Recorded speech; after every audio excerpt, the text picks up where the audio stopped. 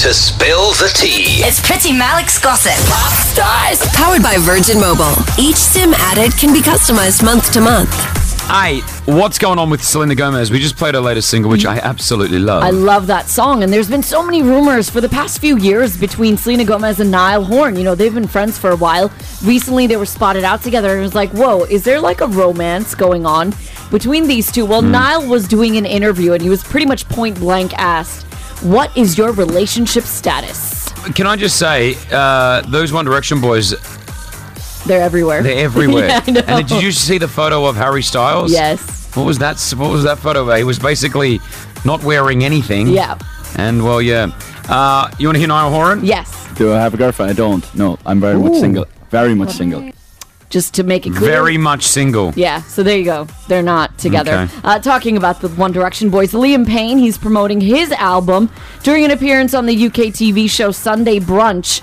He seemingly confirmed a One Direction reunion is going to happen soon. I think at some point we will get back together. Get back together. No, I'm assuming. I think we will for sure. I don't know when that is yet, but all I know is that there's at least 2 years now while everyone's just released new music where you have to go and promo and do all of that bit for that. So it's at least 2 years, I know that much. So everyone, if you heard at the end, he said 2 years. So 2 years. Yeah, We're going to run with 2 years. And that's fine. It's too early for them to have a reunion, I would say.